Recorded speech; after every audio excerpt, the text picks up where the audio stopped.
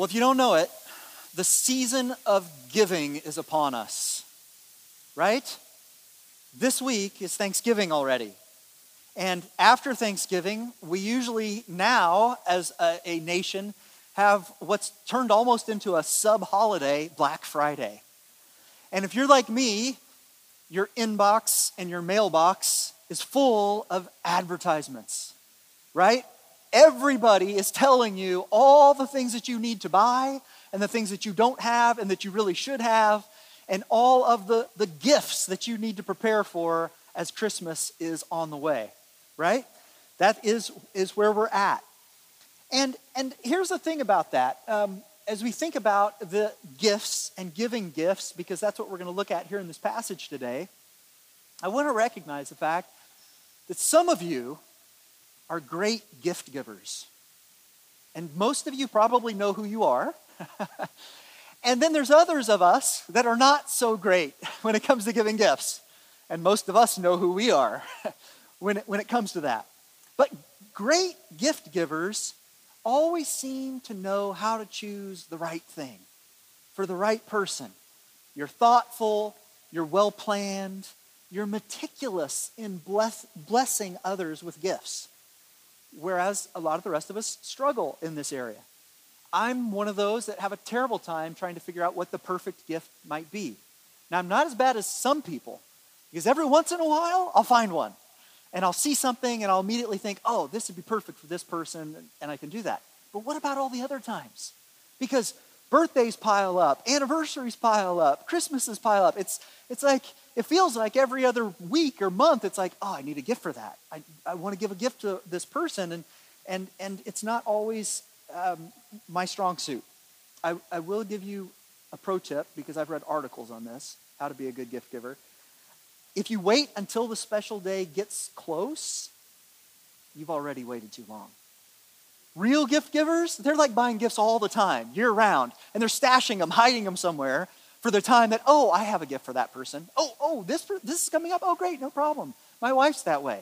It's like all of a sudden we get last minute invited to something, and I'm like, oh my gosh, we need a gift. She's like, oh, don't worry, I've got one. This works, right?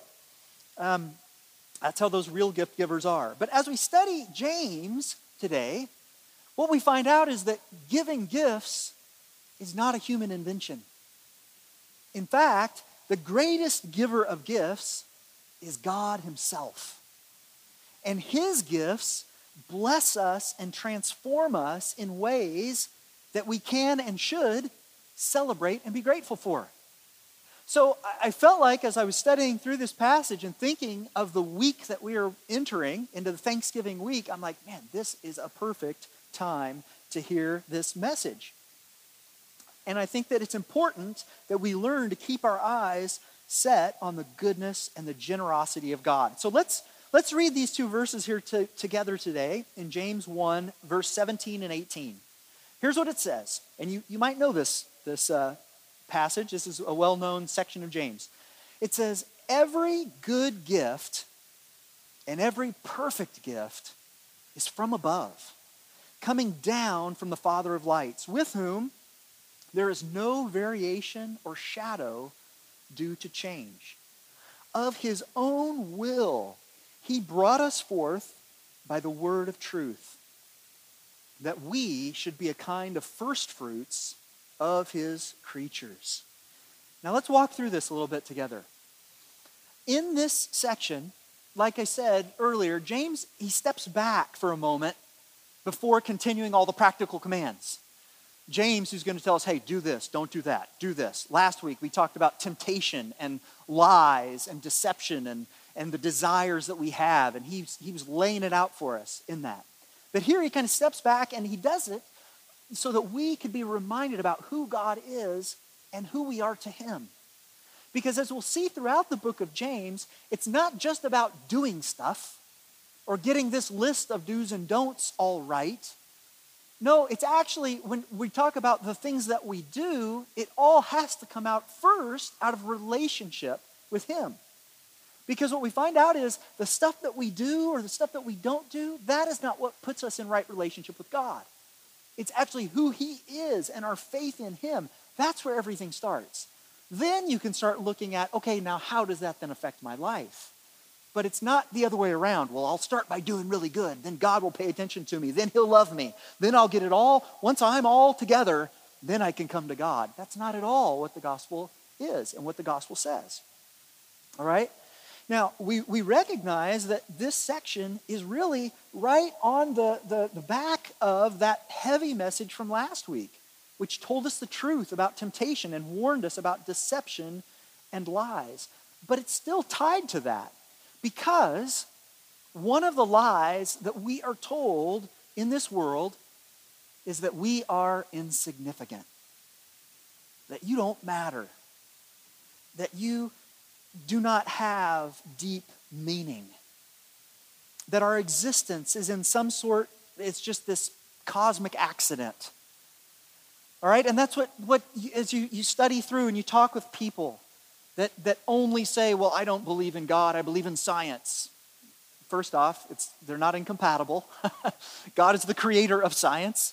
But with that thought, they're like, and the science says that it just so happened that in this great cosmic storm that took place, lightning hit a puddle on this planet, and because of that primordial ooze, a frog climbed out of the water onto the land, and from then on, it became me. And so I'm really just part of the mud of prehistoric time, right? That's how the whole thing goes, and we have this kind of world around us that says, yeah, we're just this cosmic accident. We're specks in the universe that mean nothing.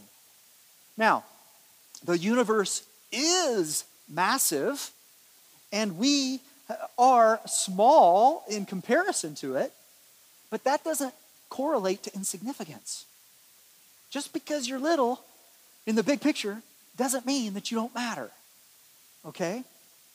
And that secular opinion that there is no God, and even if there is, then he, she, or it has no interest or interaction with humans, right? That's the next step that people will say. Well, okay, maybe there was a God who set the earth spinning and then has vanished off into some other dimension, right? But the picture of God that James paints is very different than that view. The God described in the Bible is a God who is actually captivated by people. He loves his creation, and especially humans. And he's paying attention to our lives and what we're going through and the experiences that we have in this world.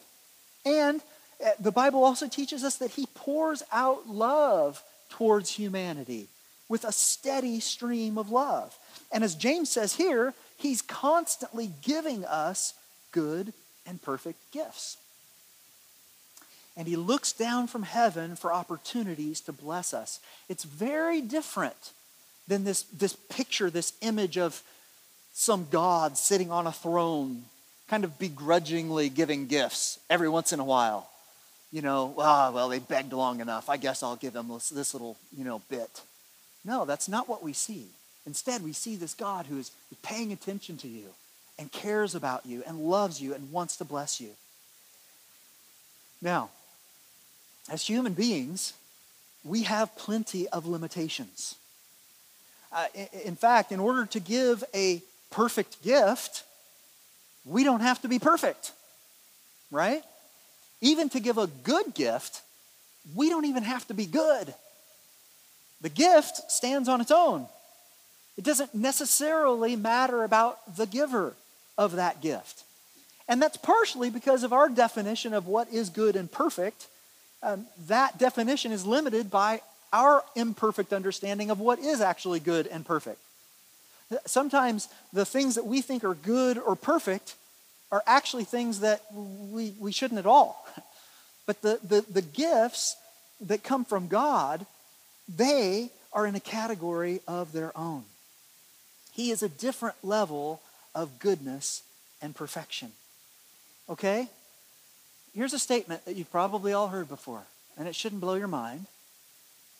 God is good. God is good. Okay? But when we say God is good, he's not just good like a good man or a good woman, or a good human father or a son or a daughter.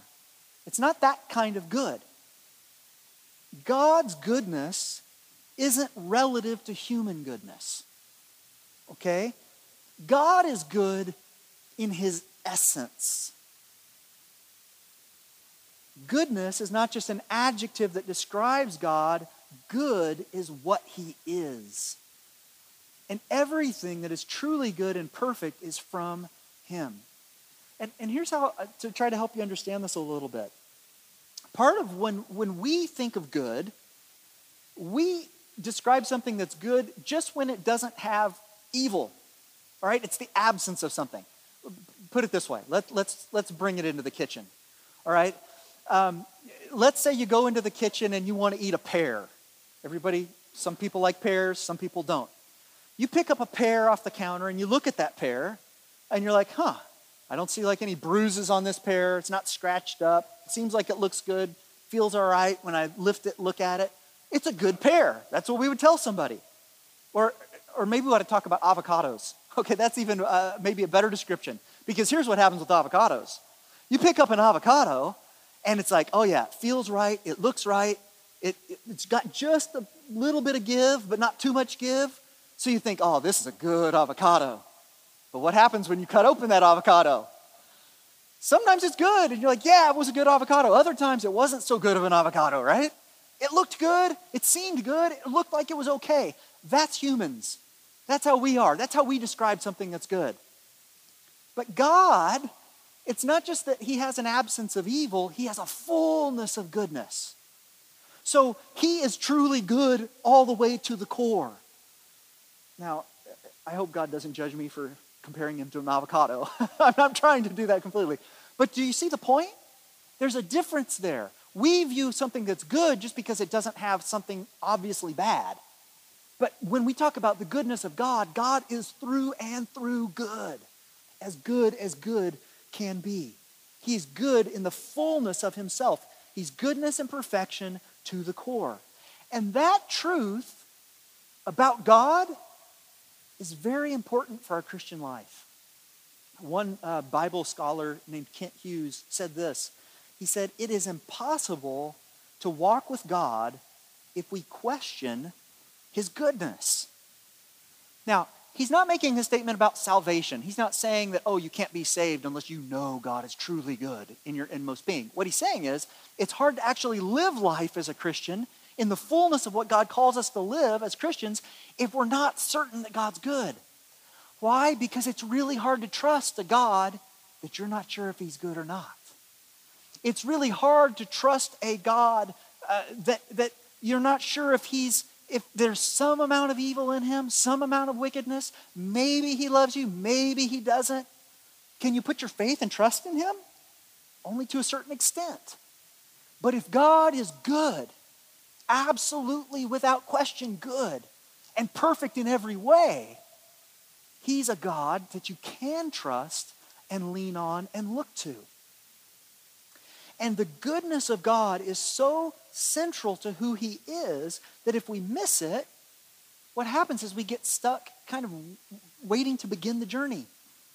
It's like we may have even said, all right, yeah, I want to trust you, God, but I don't know if I can actually live my life in a way that trusts you and push myself in that way. It's hard to trust God if you're not certain that he's good.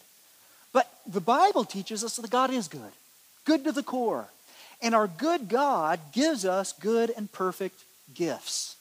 Now, when you read that passage in James, every good gift and every perfect gift is from above, coming down from him.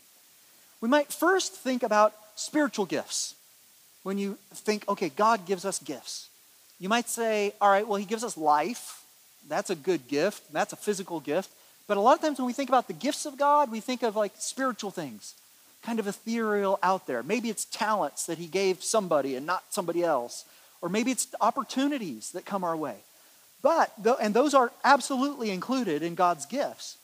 But James was probably thinking of actual physical, tangible gifts when he wrote this. And the only reason I say that is because where he goes on here, when he uses this phrase to describe God that says, he's the Father of lights, with whom there is no variation or shadow due to change. Now, what the language scholars teach us about this when they go through it is they tell us what James is referring to by the words that he uses is he's actually talking about astronomy. When he says he's the father of lights, he's talking about the heavenly beings, the sun, the moon, the stars, the celestial bodies. All right? And what James is saying is he is the father of these lights. He's talking about the relationship, God's relationship to the universe itself. He's the creator of all these things. But where he talks about the variation in shadows due to change, what he's talking about is what we're dealing with here, with the sunspot in the middle of the gym. He's talking about the way that the moon would wax and wane, the way the earth spinning on its axis is seeing day and night, and orbiting around the sun, the time of the year, right? Things are changing. Things are moving in the heavens even. They're always changing. And what he says here is he says, with the father of all of this, the God who's above all of the cosmic everything, he does not change. There's no variation with him. There's no shadow that's coming and going as the day goes on with God. He's the same. God does not change, but everything else does. What the Bible teaches us is that God is stable. God is the foundation and the stability of all things. He is unmoving and he is unmoved. I know this is deep and philosophical, but sit with that for a minute. Think about that. God does not change. He does not move. Do you realize how comforting that is? It should be. It should be comforting because we as humans, we're fragile. We're volatile. I see my brother sitting back here with a sling on his arm right now. Like we have things that change, things that break, things that make us fall apart. We shift and change. Our lives are full of ups and downs. There's life and death and tragedy and victory. Our fears come and go. Most of the things that you're worried about today will probably not make any difference to you in 5 years. Almost everything. There may be a few things that last that long with us, but everything's changing all of the time. We live in a churning, changing world, but God is not affected by those things. That's why it's comforting. Because we realize no matter what's moving around, what's running out of control, what's happening over here or over there, what feels out of control, there's a God behind all of this that is not affected by that change. And Jesus, being the Son of God, shares that same attribute. In Hebrews 13:8, it tells us this. It says, Jesus Christ is the same yesterday and today and forever. He doesn't change either. And what he has said and what he has done does not change. His plan to redeem us and to restore us as his people has not and will not ever change. That's why we refer to Jesus as the anchor of our soul. Because what he has said and what he has done, it's going to stay that way. In fact, in Matthew 24:35, Jesus himself said, and he was speaking to his disciples here, his followers, he said, heaven and earth will pass away, but my words will not pass away. Even earth itself, someday the Bible tells us, it's going to be refashioned into a new heaven and a new earth. It's going to be glorious without any sin or fallenness, no disease, no death, no pain, no suffering. That's what we look forward to as believers. In the meantime, though, we know that this earth and this place, there's going to be a lot of fallenness, a lot of brokenness, a lot of pain. But what does he say? He says, look, heaven and earth is going to pass away, but my words, the things that I have done, who I am, it's not moving. It's not going to budge. And what God wills will be done. And so, as we look at verse 18 here, if it is God's will that we would be, as it says there in verse 18, the first fruits of his creatures, that is the way it's going to be. Well, what on earth does that mean, being a first fruit? Okay, so I told you that in the book of James, one of the things that we learn about James is that James was writing this letter as the leader of the church in Jerusalem, which was a church of primarily Jewish people that became Christians. So they had a Jewish heritage in Jerusalem. And as we learned in the beginning of James, he's writing this letter to all those other Jews that have been scattered throughout the world. All right? And so when he uses this phrase, first fruits, because that's not a term that you've probably used in your conversation this week, when he uses that word, he's speaking to a crowd of Jews. And the Jews would have immediately known what he's talking about when he's talking about first fruits. And the reason is this, is because for the Jews, they had 3 feasts throughout the year that were mandatory feasts that they would all be a part of. Okay? And the first one of those feasts was called the Feast of First Fruits, also sometimes referred to as the Feast of the Harvest. And the first fruits were considered holy and belonging to the Lord. All right? I'm going to take you back in history. We're going to read it out of Leviticus. Leviticus 23, 9-14 says this, and this is as the Lord has called Israel out of captivity, out of Egypt, and he's speaking through his leader Moses. And it says this, and the Lord spoke to Moses, saying, speak to the people of Israel and say to them, when you come into the land that I give you and reap its harvest, you shall bring the sheaf of the first fruits of your harvest to the priest. And he shall wave the sheaf. A sheaf is like a bundle. Okay, so when your crops are ready to harvest, you go out into the field, you take one bundle, and then you bring it back to the temple. And it says, and the priest, he's going to wave the sheaf before the Lord so that you may be accepted. And on the day after the Sabbath, the priest shall wave it. And on the day when you wave the sheaf, you shall offer a male lamb, a year old, without blemish, as a burnt offering to the Lord. And the grain offering with it shall be 2/10 of an ephah of fine flour mixed with oil, a food offering to the Lord with a pleasing aroma. And the drink offering with it shall be of wine, 1/4 of a hin. Don't know what that is. You can look that one up on your own. And you shall eat neither bread nor grain, parched or fresh, until this same day, until you have brought the offering of your God. It is a statute forever throughout your generations in all your dwellings. All right? So the Jews would have been raised from the time they were little kids all the way through adulthood, knowing we have this feast called the Feast of First Fruits. And what we do when it comes harvest time is we go and we take this first bundle, and then we have this party. We have a feast. That's what the rest of that is. It's a meal. It's a Thanksgiving meal. All right? And what it is it's coming before you even pull in your harvest, because as we'll see in a minute, 50 days later, after they've done all the harvesting, they have another feast. But the first feast is the first fruits.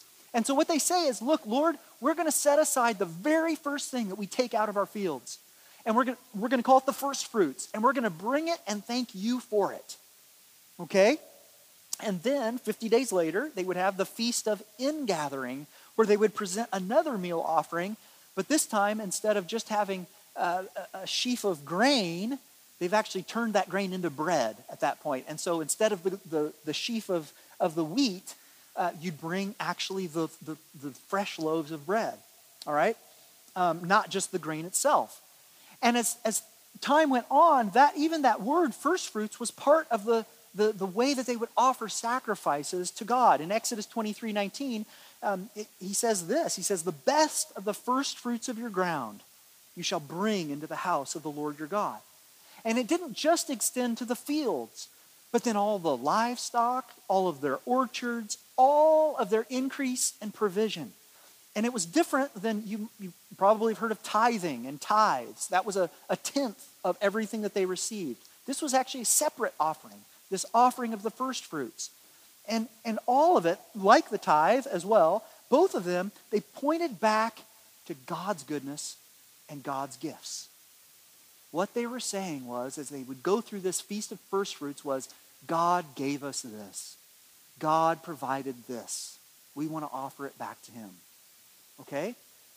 So hopefully that starts giving you an understanding then of what is being described by James. So what is it that James describes when he says that we are God's first fruits. What he's saying is, he says, look, you as Christians have been given a great privilege of becoming God's special people. In the same way that the people would say, whoa, that's the first fruits. We got to take that to God. That belongs to him. What this passage is saying is, he says, if you're a Christian, God is saying, you're mine. You're my first fruit. You're my special person. Apart from the rest of the world, apart from the billions of other people that aren't mine, you're mine. You are mine. It's a privilege that none of the rest of creation shares. And just as the first fruits of their crops were considered to be the Lord's holy belongings, so are we as his children. So how is it that we found ourselves in that place of incredible privilege? How is it that we can say, whoa, I'm God's? It comes back to the fact that he's the giver of good gifts. He is the Father of lights that gives those good gifts. In the church, we call it grace. The story of the Christmas season is all about this very thing. The story of Christmas, I know I'm giving it away, but start thinking about it. We're already there, guys. What's the story of Christmas? It's God giving the gift of his Son to humanity, to come to earth, to reveal God's plan of redemption, gifting us with salvation from sin and the death that it brings. And that is what if you are here today as a Christian, that's what you've received. And if you're not here a Christian, that's what is offered to you by God. The Bible teaches us that he desires that none would perish, but that all would come to that everlasting life. And it's a free gift of grace offered to us all. And the good part is, do we have to be perfect to receive the good gifts? The answer is no. We do not. Romans 5:6-8 says, "For while we were still weak, at the right time Christ died for the ungodly. For one will scarcely die for a righteous person, though perhaps for a good person one would dare even to die. But God shows his love for us in that while we were still sinners, Christ died for us." So our perfect Father gave the perfect gift for people who are far from perfect. That's good news. That's a good thing. And not only did Jesus die for our sins, but he's given us his Spirit, which gives us an incomparable potential. And that's this whole concept here. We each have the potential to become all that God has for us. So the question that I have for you as I wrap up here today, is this how you view your life? Is this how you view God as the giver of all good things? An incredible gift has been given to us by this perfect, holy, almighty God. But have you allowed the pressure of the world around you to kind of diminish the truth of that in your heart? Because what happens is we kind of forget about the God of the universe sometimes because we're too busy paying attention to the stuff of earth right here in front of us. And it's very easy for us to be crushed by the weight of that.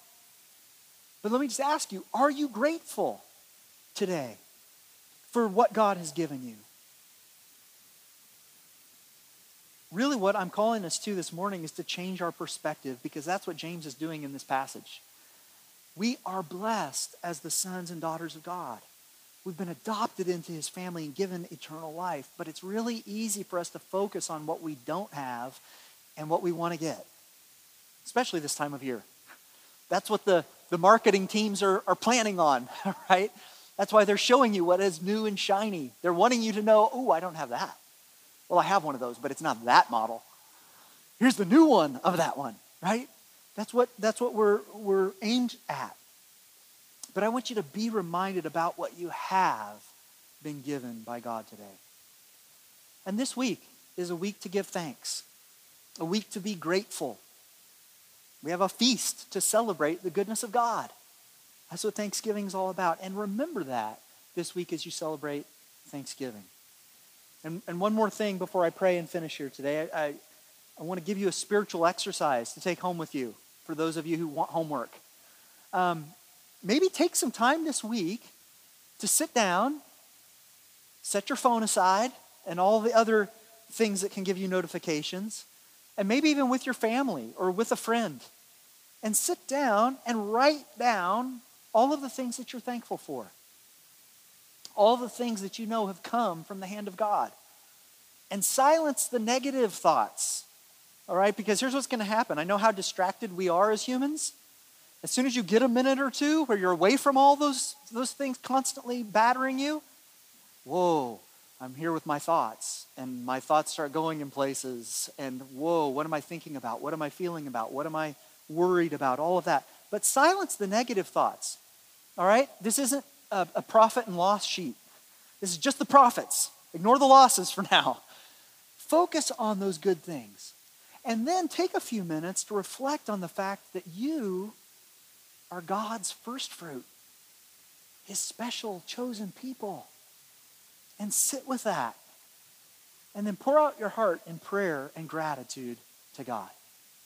All right? It's not too hard. You can all do it. Amen? Let's pray together.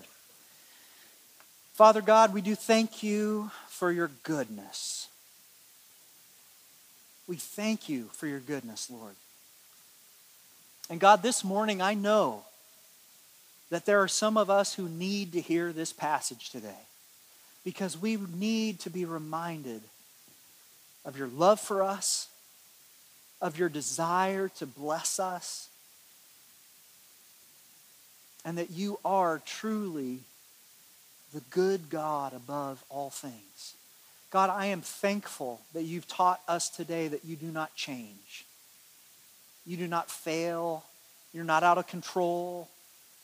You're not up in heaven somewhere fretting about what's happening in the world around us. You let us deal with all that worry. But you're not worried. You're not afraid.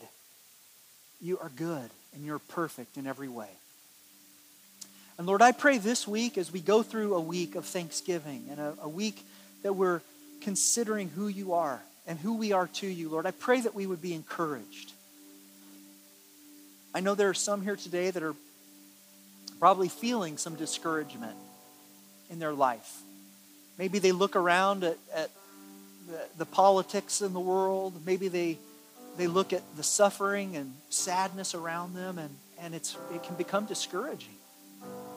But Lord, today we want to be those people that can shift our perspective, that we can set our mind, as it says in Colossians, on things above, where you are seated. And Lord, we pray that we would be those people of hope, those people of joy, those people of peace. Even when the world around us is difficult and full of tumult and struggle, that we can have our faith and our hope anchored in you, our good God. And so, Lord, as we go through this week, Lord, we pray that we would be reminded of that and that we could remind others of that. Our world around us needs that encouragement. They need to know that you are for them, that you desire to save them and to bless them and to give them good gifts that can only come from you. And so, Lord, make us those people. Transform us. Make us more and more like your Son, Jesus, and fill us with your goodness. We pray these things in Jesus' name.